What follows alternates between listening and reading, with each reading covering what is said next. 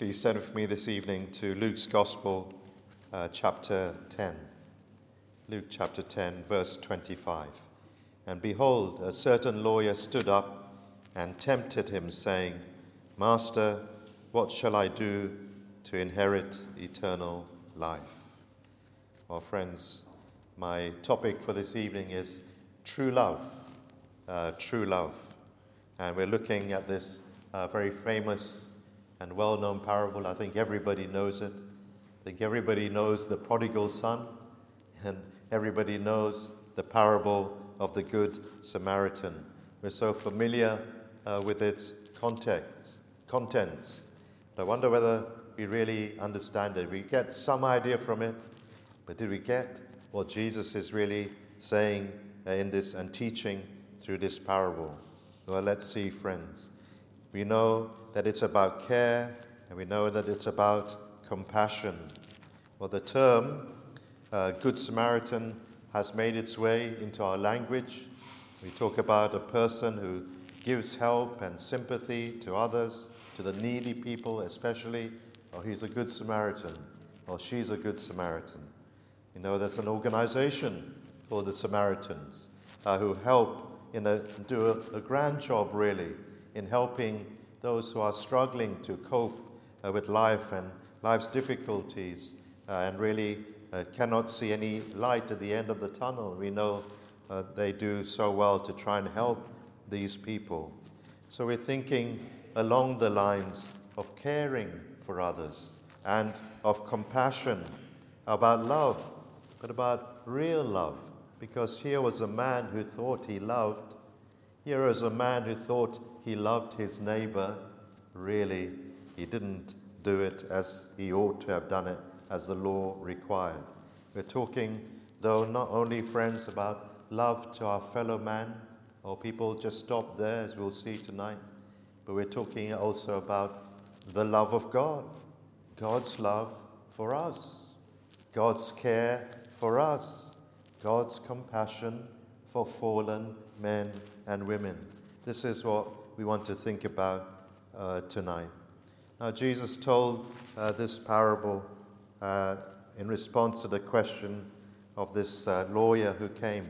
Here in verse 25, the lawyer stood up in the crowd and he asked Christ this question, what shall I do to inherit eternal life? Well, it's a good question. It's a question we should all be asking.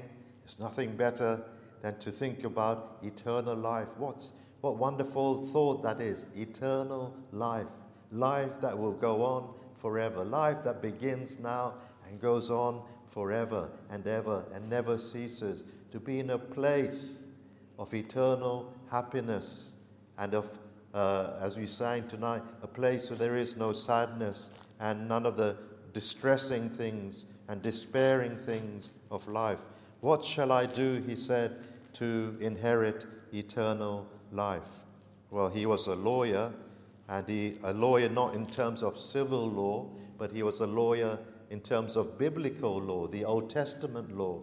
He knew the Pentateuch, he knew Moses' law, and he studied it. This is what he would be spending his hours doing, studying that law. So Jesus turns the question around and he says to him, well, what do you read in the law? What's written in the law? How do you read it? What's your understanding of that law when it comes to this particular question about doing something to inherit eternal life? And the man very correctly answers, thou shalt love the Lord thy God with all thy heart, with all thy soul, with all thy strength, with all thy mind, and thy neighbor as thyself. He's spot on. He's got it.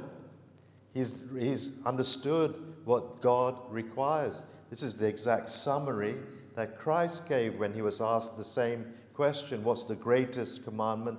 He said the same thing, love for God in this wholehearted way, and secondly, love to one's neighbor. So he's giving a scriptural answer.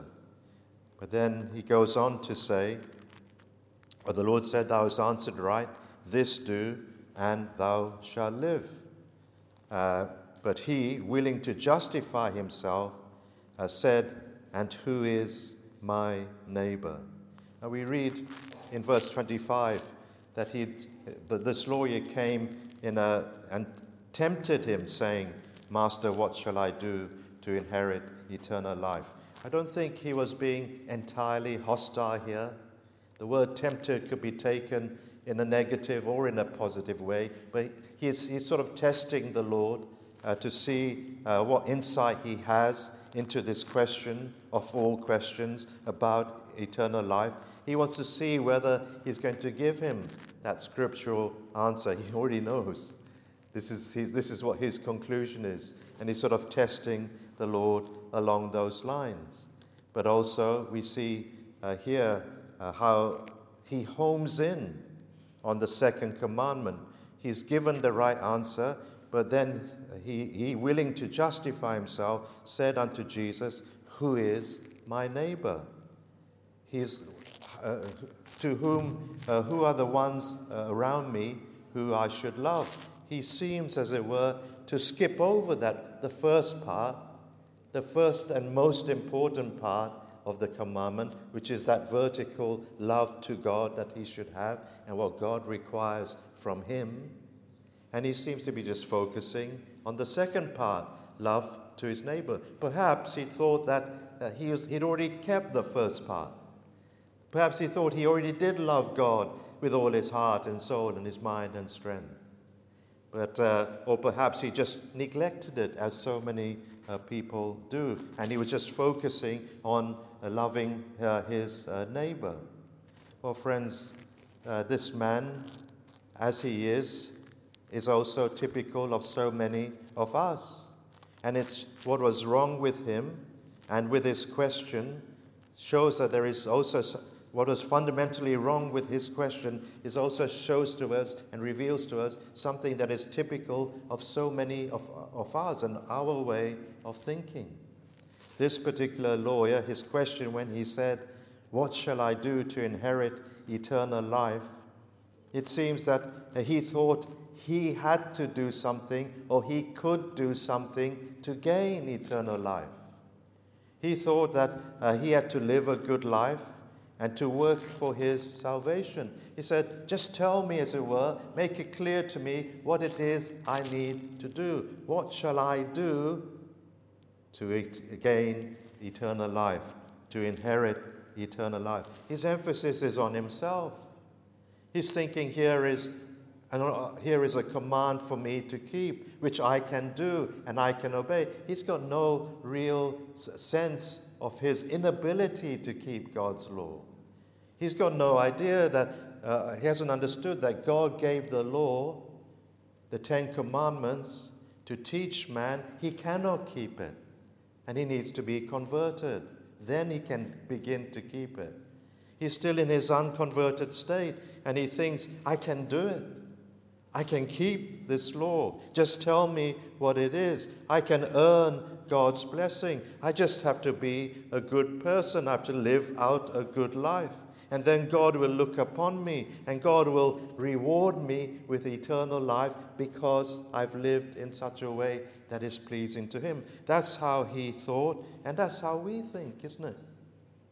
That's how we tend to think in our days. As long as I live a good life, as long as I keep out of trouble, as long as I don't indulge in the big sins, as long as I be helpful to people, as long as I'm not entirely selfish, as long as I help people with their shopping and visit somebody who's sick in hospital and put my donation into the charity box or the offering when it comes around, as long as I do these things, well, surely God will look on me and accept me and reward me if I'm trying my best. I can do it. I can do it. Oh, friends, that's a fundamental problem with us, that we think we can do it. We think we can get to heaven by ourselves and keep God's commandments. We can't do it. It's impossible to do it. I tried it, friends. You can't do it. The more you try, the more you're certain to fail. And you'll realize it. You don't believe me? You can try it. You'll fail. That's what the law is telling us. Who of us, friends, have loved God as we ought, with all our hearts and souls and mind and strength, 24/7, every time? Who of us have done everything that we have done because we love him? Who of us have loved our neighbor because we love him? We haven't done that. We've failed in that point. The message of the Bible from beginning to the end is so clear for us. God gives eternal life to us as a gift, as a free gift.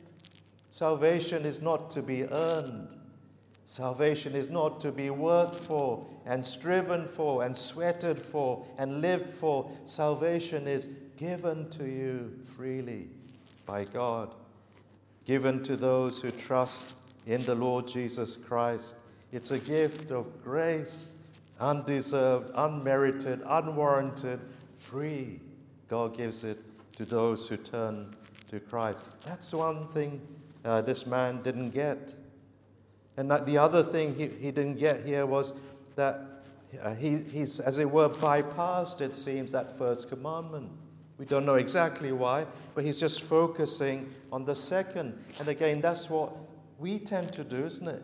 We tend to just bypass. We think we've kept God's law if we're somewhat kind to one another, to our neighbors. And we forget that the main commandment, the greatest commandment, is that God requires from us our love. That we love him, that we worship him, that we adore him, that we live our lives for his honor, for his glory. A sincere love for him, a wholehearted love for him goes out to him. This is what the Lord requires from us. And we don't realize these things. This is we were made, friends, for this very purpose. The reason we were made is to be, if I may put it like this, in love with God. To be in love with God, to be loved by him, and to be in love with him. The Father, the Son, the Holy Spirit, the glorious Trinity, glorious in all his ways, the best of all beings he is. He is worthy of our love. He is glorious. He is immensely kind. He is gentle. He alone is good. He alone is righteous in all his ways. You look at God from any angle and you can only admire and worship and adore him. He is holy. He is merciful. All these things and so much more. This is what God is like. And he deserves to be loved. Do I love him? Do I love him with all my heart? Am I a worshipper of this God or this man? He says there in verse 29, willing to justify himself, he says to Jesus, who is my neighbor? He perhaps does need some clarification here, because when he says, who is my neighbor, there were actually a number of different interpretations of this by the people of the time. Some people were saying, this love your neighbor, it means love your neighbor and hate your enemies. And another group of people were saying, it means love your neighbor, the Israelites, and only the Israelites, your fellow Jew. And then there were the Pharisees who were saying, love your neighbor means love your neighbor, the Pharisee, and them alone. That's who it extends to. There are all these different viewpoints, and perhaps this lawyer with a sharp mind as he had is still confused, and he wants Jesus to clarify who is my neighbor. But also it does say to us that he wanted to justify himself. And that tells us a little bit more about him.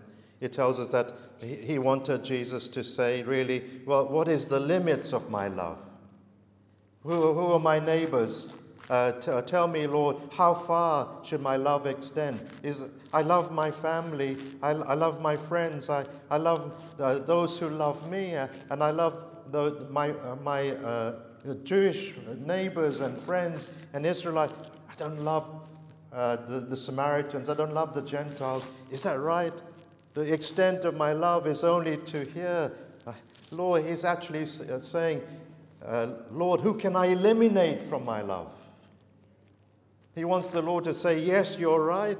You're right. No, your love is within that circle, and you're going along the right path. Well done. He's trying to justify himself.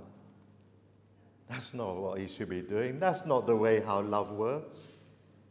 Limits it, and the Lord's going to show him through this parable, you got it all wrong. You got it all wrong. Because it's not you're asking the wrong question. It's not who is your neighbor that you should be asking. The question you should be asking is, am I a loving person? Am I neighborly? Do I have the character of love that shows mercy, compassion, pity to all who I come across, regardless of their creed or their color, their nationality, their background, their status in life, whoever they are? I'm loving towards that person. That's what he needed to know and to be taught. Do you have the character of love? And that can only come through conversion. Because naturally we're just like him. We limit our love. We think maybe we love our neighbor, but really we only love those who love us and who are kind to us and who are good to us. And we hold back our love from people who hate us or are our enemies or people who are just outside of our circle. We will not extend our love to them. But when we are converted, our love goes to those, even people outside our circles. So the Lord told him this parable of the Good Samaritan. A man was traveling from Jerusalem to Jericho, distance of some 17 miles, and it's quite a steep descent, some 3,000 feet. So it was quite a way to go down. It was a notoriously dangerous road.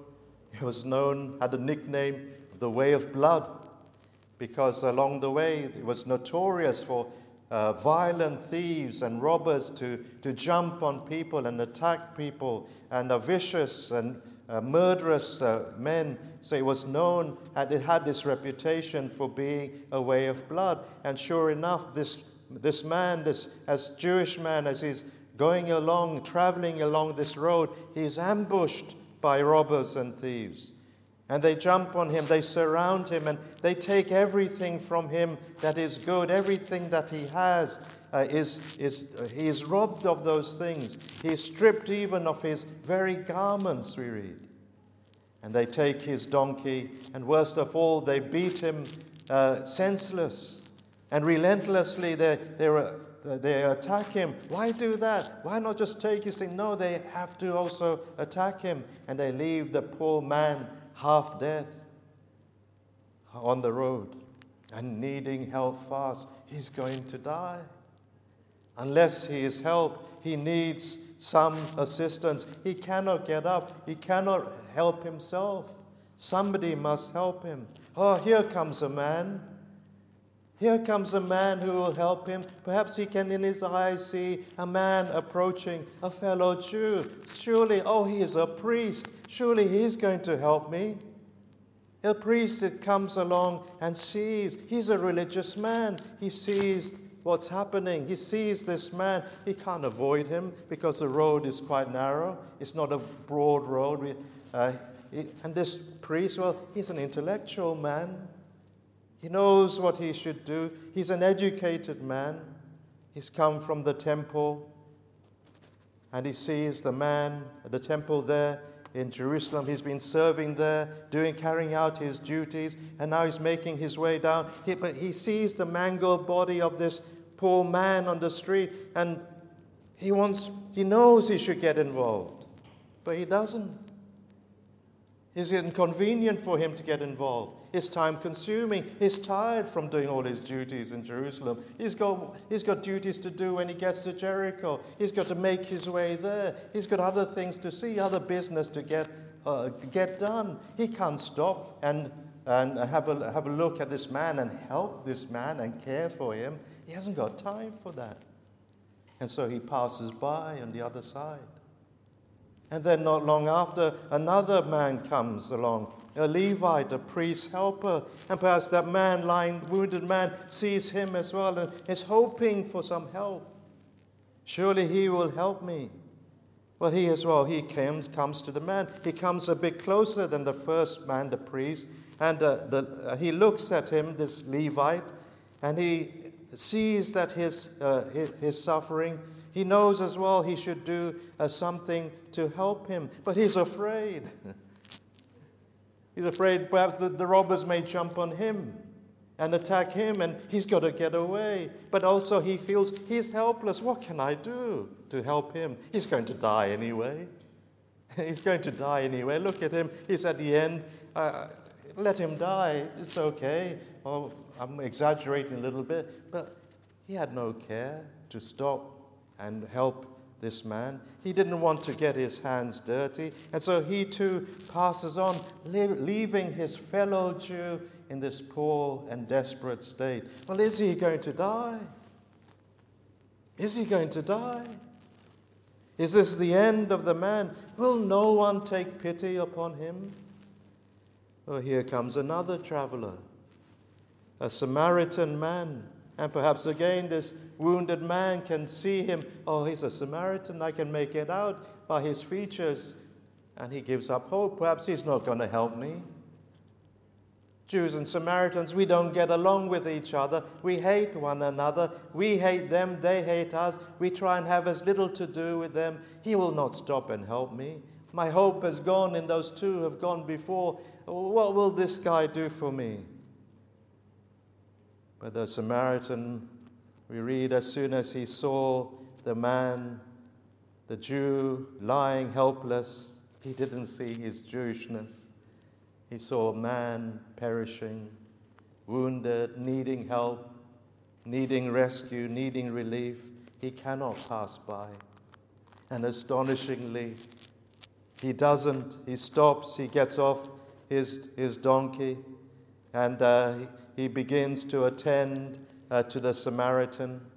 He sees the bleeding and wounded man, and his heart goes out to him. He feels for that man, and he alights to help him, and he begins to attend to his wounds, pouring in oil and wine, an antiseptic and a salve for his wounds. And then he musters all his strength to lift up the man and place him on his donkey and make sure that he takes him to an inn. And then even overnight we read that he spent the whole night at the inn, and most probably he was taking care of him the whole night, waking up every few minutes, making sure he's okay, making sure he is comfortable, making sure he's not in a desperate state, taking care of him throughout the night. And the next day, having to move on, he leaves the man in the hands of the innkeeper with those words in verse 35. Take care of him, and whatsoever thou spendest more, when I come again, I will repay thee. That was care. That was compassion, friends. And he was indeed the good Samaritan. Well, friends, as we read this would have hit home with this particular man, the lawyer who was listening, that this is love. My love should have no limits. He was thinking, from whom can I legitimately hold back my love?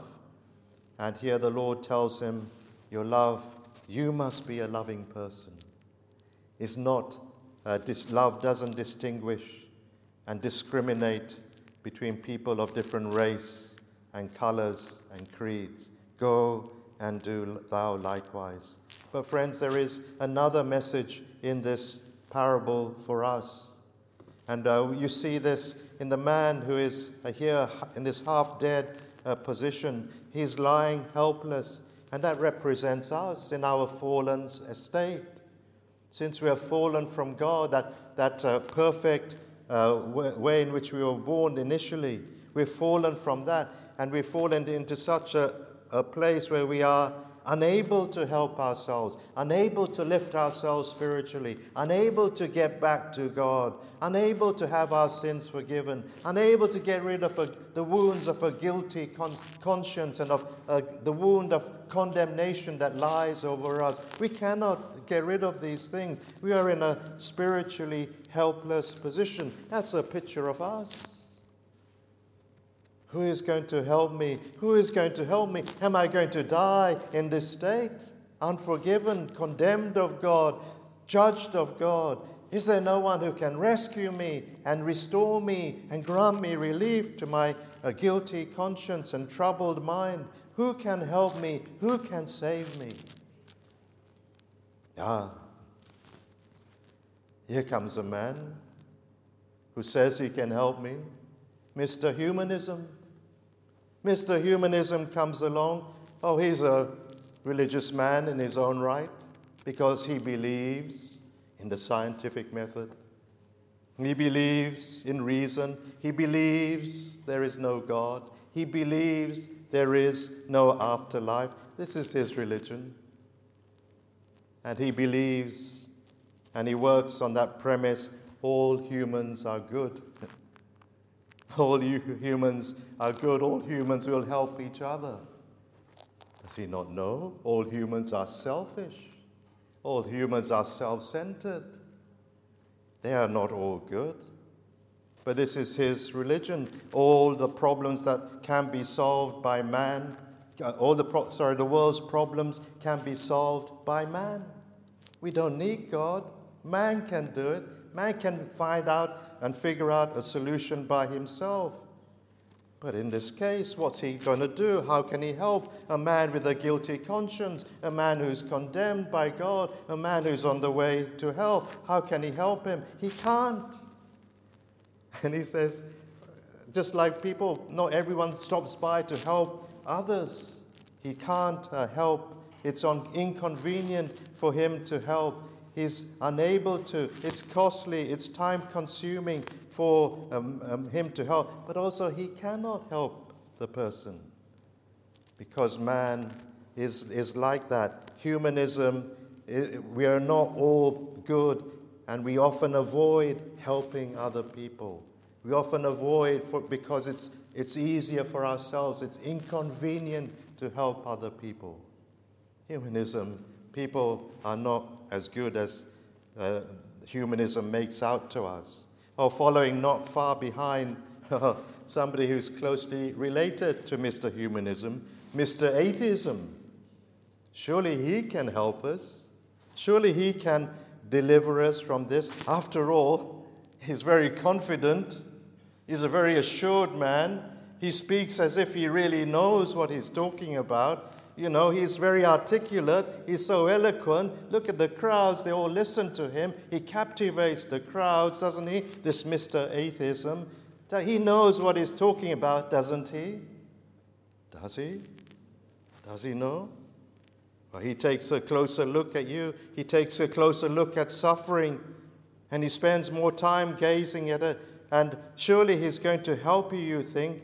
You tell him of your sins and guilt and your need for pardon and a clear conscience. He's dumbfounded.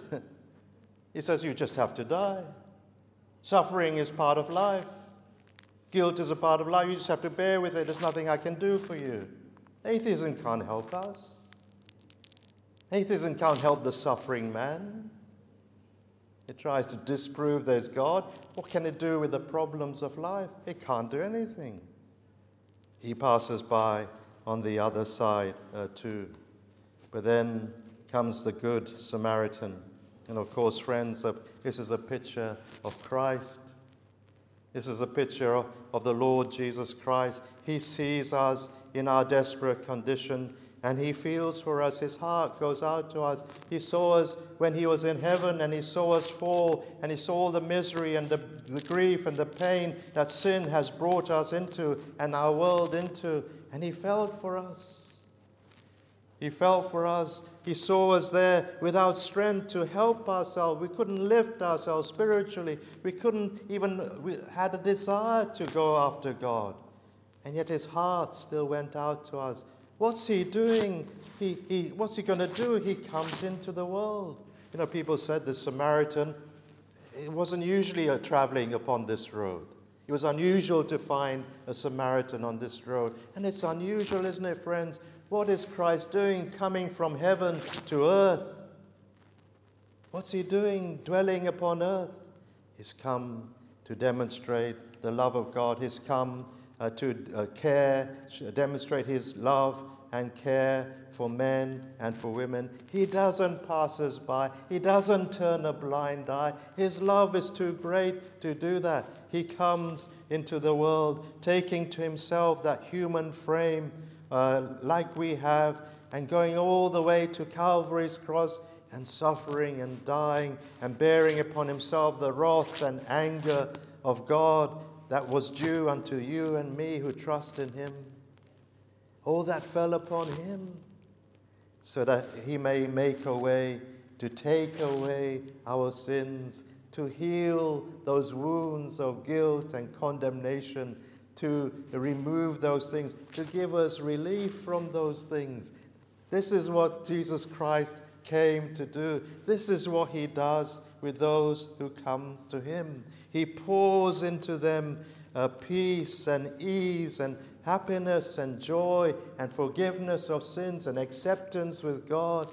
These are what he does. He heals our lives, our broken, ruined lives. Sin has ruined us. He comes to restore us and to give us strength to walk again with the Lord.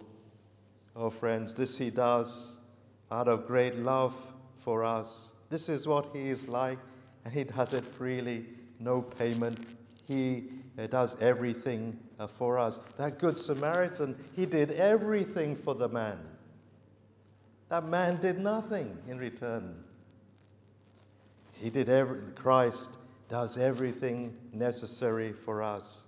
Everything necessary for our spiritual relief and recovery. Everything that's needed to bring us back to God, Christ has done it. Christ has shed his blood. Christ has risen again. Christ is praying for us in heaven. Christ has done these things, friends. He has done all things well. And he comes to minister to us, to bend down, to look upon us as individuals, and he sees, and perhaps you also feel, well, there's a great emptiness in my life, there's a great despair in my life, and he comes to fill that emptiness. And he comes to heal our souls and grant us true satisfaction in life. This is love, undeserved. He is the Good Samaritan. We are his enemies in a sense. He came to save his enemies. He came the extra mile and so much more. Oh, friends, there is no love like the love of Jesus. Boundless and pure and free, undeserved. Oh, tremendous things that he feels for us. If we turn to him, he will save us. He will change us. He will convert us. He will restore us to bring us to a better place. Come to him, friends. Let him heal you. Come to him with nothing. Remember, you can't do anything. Let him do everything for you. Let him forgive you. Let him change your heart. Let him give you a new spirit.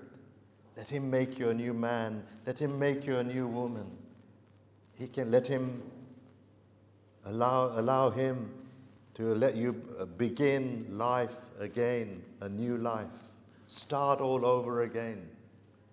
That's what we need. That's what he can do for you. Let's pray together.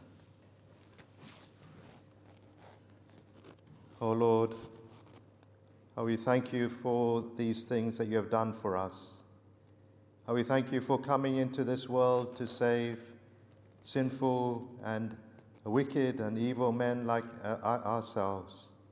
And Lord, we thank you for your grace that has healed us, for your attention that you've given to us, for the love that you have shown to us, from which we are ever thankful. May we all come to know it and to receive this healing touch from you. We ask in Christ's name. Amen. Let's close by singing our final hymn, which is number 418. Come, O thou traveller unknown, 418.